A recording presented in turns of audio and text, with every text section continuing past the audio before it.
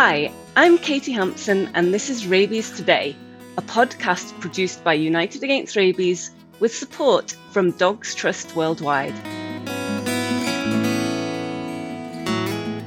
Today, fight rabies, go local.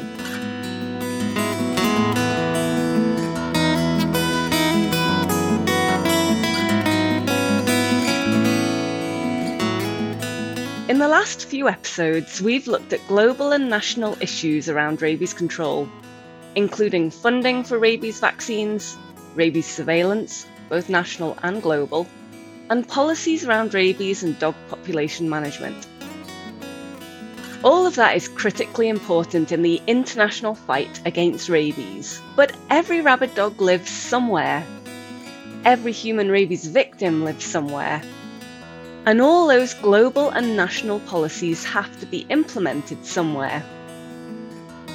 It's in the cities, towns and villages, that is, the local communities, wherever they are, that this work needs to be done. We'll be taking this deep dive with 3 people with extensive experience working with local governments and communities. First up, we have Dr. Kenneth Chawinga, who's the Senior Inspectorate and Regulation Officer from Veterinary Public Health in Zambia, and Dr. Kenneth is joining us from Lusaka.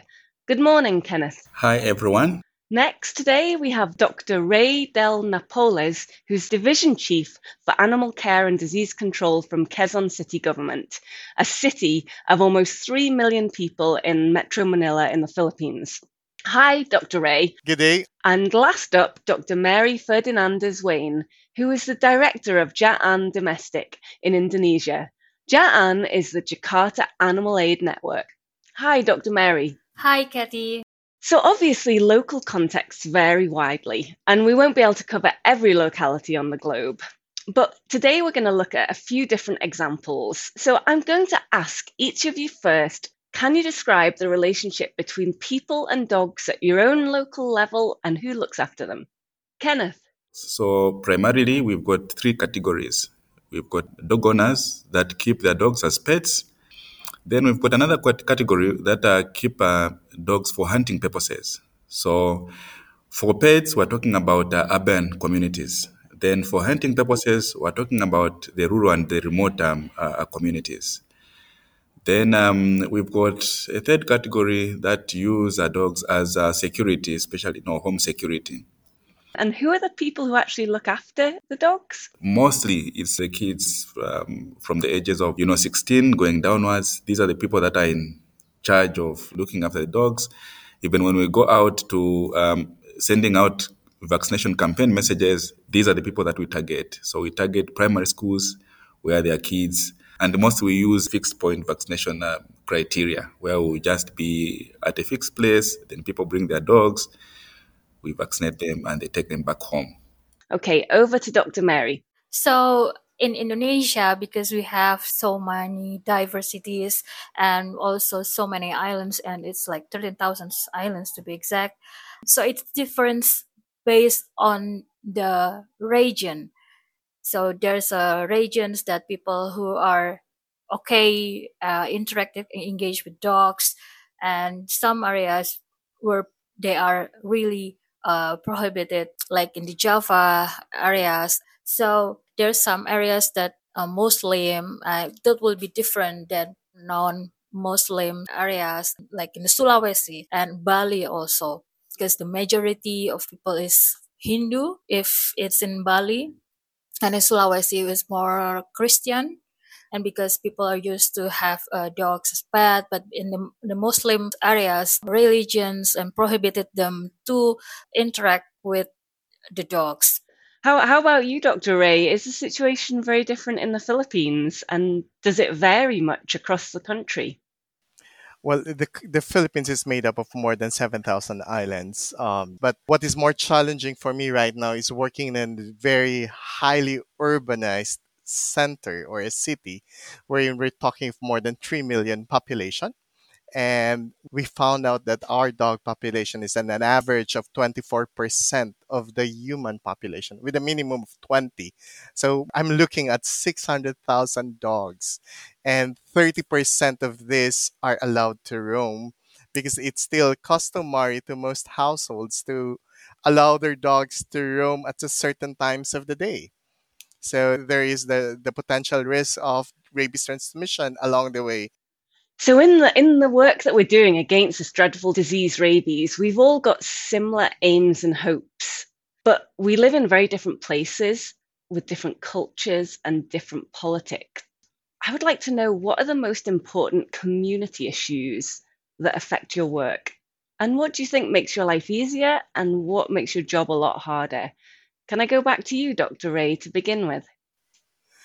Well, the most difficult part in doing programs is when you are on your own. You don't get the support from the city health. They have their thing, we have our thing, and often than not, it's us who get notified first that there is rabies happening in the community, and we will just let them know that you need to do your job to get the post-exposure vaccination in the affected area or the affected families. So it would have been better if we can work side by side. I think in the next weeks there will be a national workshop wherein we will be asked to sit side by side with the local health officials to come up with a more united rabies programs, because I think we are all in the same page, working for 0 by 30, and we would want to make a stronger impact on our effort.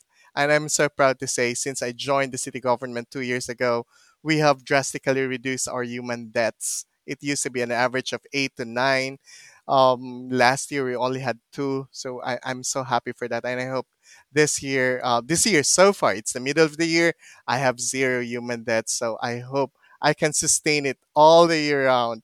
That's fantastic news. I hope that by the end of this year we can speak to you again and find out if that you've made that target. And it's also really good to hear that there's kind of national planning where you really will be sitting side by side with your partners in the public health sector and can try and work together. Thank you. Let's go over to Dr. Mary. Do you have similar stories, or are there very different challenges in Indonesia? One of the most major issues in Indonesia, that in some areas there are still dog meat trade and dog meat consumptions. We did an investigation. We do know that there is a massive dog meat trade happening in Indonesia. So yeah, the hotspot of the dog meat consumption is in Central Java. Why is the dog meat trade is a problem? Because it contribute the rabies spreading. Because of the transportation, the area is rabies endemic, and they supply dogs for consumption throughout areas that are non-rabies endemic. Yeah. Thank you. I'd like to move on now to Dr. Kenneth. Can you add a bit more about what are the local challenges in Zambia? One of the most important problems that we have is that of lack of education. So what we do is, when we go for mass vaccinations, before we start vaccinating the dogs, we gather the people that have brought the dogs and educate them on the rabies as a disease, how it's transmitted, the dangers, that it's not treatable, and all those issues. So this comes from the background of different cultures and traditions. So you find that, for example, in rural areas where they use the dogs for hunting, they have a belief, a myth that when you vaccinate the dog, it becomes lazy. It can't go after animals. It can't hunt anymore. So those are some of the myths, we're trying to demystify. There's another myth where people think that when a suspected rabid dog bites someone, then if they get the fur from that dog and put it on the wound, that will, prevent the occurrence of rabies in that person who has been bitten. So all those are myths that we are trying to demystify. And, to go about that, we've realized the importance of using the agents in the communities. So these are people that have got influence. We're talking about traditional leaders. We're talking about local authority leaders, religious leaders, So these are the entry points for us into the community. And you find that when you enter through these people, it's very easy to mobilize the masses. And if you speak through these people, most of the times, the dog owners are better able to comprehend what you're trying to say rather than if it comes from you. We are very thankful to Global Alliance for Rabies Control. Their tools have really helped us to track the vaccinations and to direct our efforts to areas where we have least numbers of dogs vaccinated. We've also enjoyed using the courses that they offer, the online courses for free, courses like the Community Coordinator for Rabies certificate, the Animal Handling and Vaccination certificate, the Rabies Educator certificate. So what these have done for myself and my team is that they've refreshed our knowledge of how to link with the influential people in the communities so that we can get to their dogs without any difficulties. And really, what we've also seen from this arrangement is that for sustainability purposes, it will be easier because the communities then will have owned the activities of vaccination. So lots of great things that really work. Are there any strategies that you found have just not worked for you and that you've had to pivot and change your plans? Maybe Dr. Ray? Yeah, the city government used to just randomly do vaccinations for the past 5 years, and I see that as a very inefficient use of resources. So what I did was to do a historical analysis of the data. I categorized the communities into high, low, and medium risk areas and focused my vaccination saturation in the high risk areas. And these areas are where we had human deaths and animal deaths. So I'm able to focus my resources and my manpower to be more effective in our mission to end rabies. How about you, Dr. Mary? Any more to add about challenges that you've faced and if you've found ways to overcome them? I mean, obviously, I can talk from the NGO side, but compared to years before, now the government is more open to work and collaborate together with NGO. And for example, we often collaborate and working together, especially for the animal welfare and also especially about the dog meat trade issues. But there is a rabies outbreak in some islands. One of them is the Flores Island, and we have the meeting with the governor. He said that this lack of manpower of people who can do the vaccination because they are so afraid because there is some cases where the vaccinator got bitten by the dog and die because of the rabies. So that's also really a challenge and the obstacle, very big obstacle from the government. It's different if you talk about Bali because so many NGOs, so many stakeholders really invest into that area because Bali is Bali, but not the other areas like the rural areas like eastern part of Indonesia that rarely tourists went there, so it's not like the priority list. But unfortunately, this year the cases also rises, and there's connected and there's so many issues over there. Yeah, you definitely raise the issue that there are communities that can get really left behind. So the question is, can we still get to 0 by 30? And if not, and if you had a magic wand to wave, what is the one last thing that you really think could make it happen in your local setting? Can I ask first, Dr. Kenneth? I very much strongly feel zero rabies by 2030 could happen. In Zambia, for example, recently we've had 3 or so outbreaks, and the response from the central government through the Department of Veterinary Services is almost automatic. Having a One Health concept that will be holistic, then we should be home and dry. I think there has to do with more collaborative approach. And obviously, we have, a non-traditional sponsor for our vaccination campaign in Kabwe district. We've got this Action Auto Limited Zambia. It's a car dealership dealing with Isuzu Motors, so they're the official dealership for Isuzu Motors in Zambia.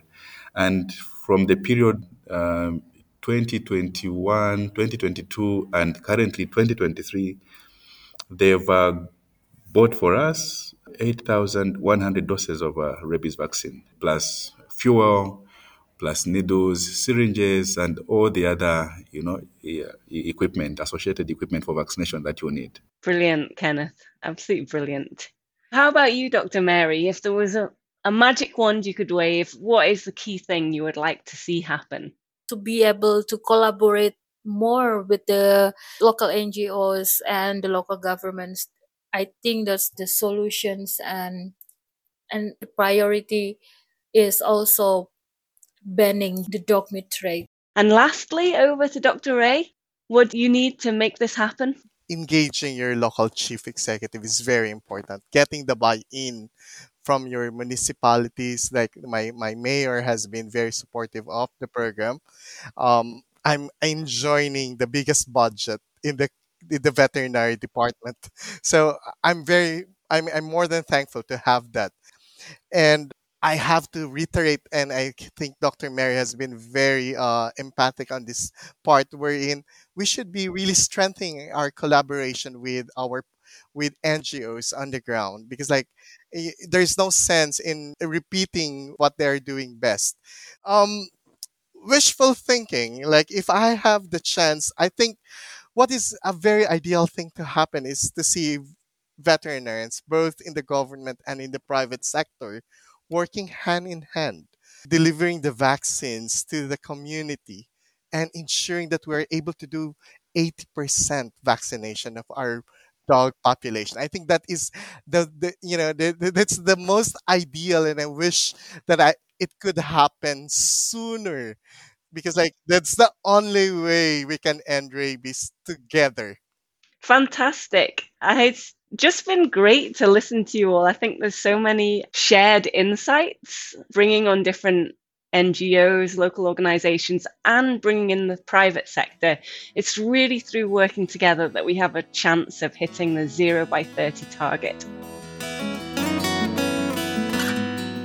So thank you so much to all my guests, Dr. Kenneth Chawinga from Zambia, Dr. Ray Del Napoles from the Philippines, and Dr. Mary Ferdinandez Wayne in Indonesia. I've really enjoyed speaking to you all today. Please remember to follow us on social media and share this podcast with your networks. It's available upon our website, unitedagainstrabies.org, and on all major podcast platforms. Just search for Rabies Today. Thanks, as always, to Dogs Trust Worldwide for making this podcast possible. And next time, we'll be having a conversation about rabies, dogs, and wildlife. I hope you'll join us. Bye for now.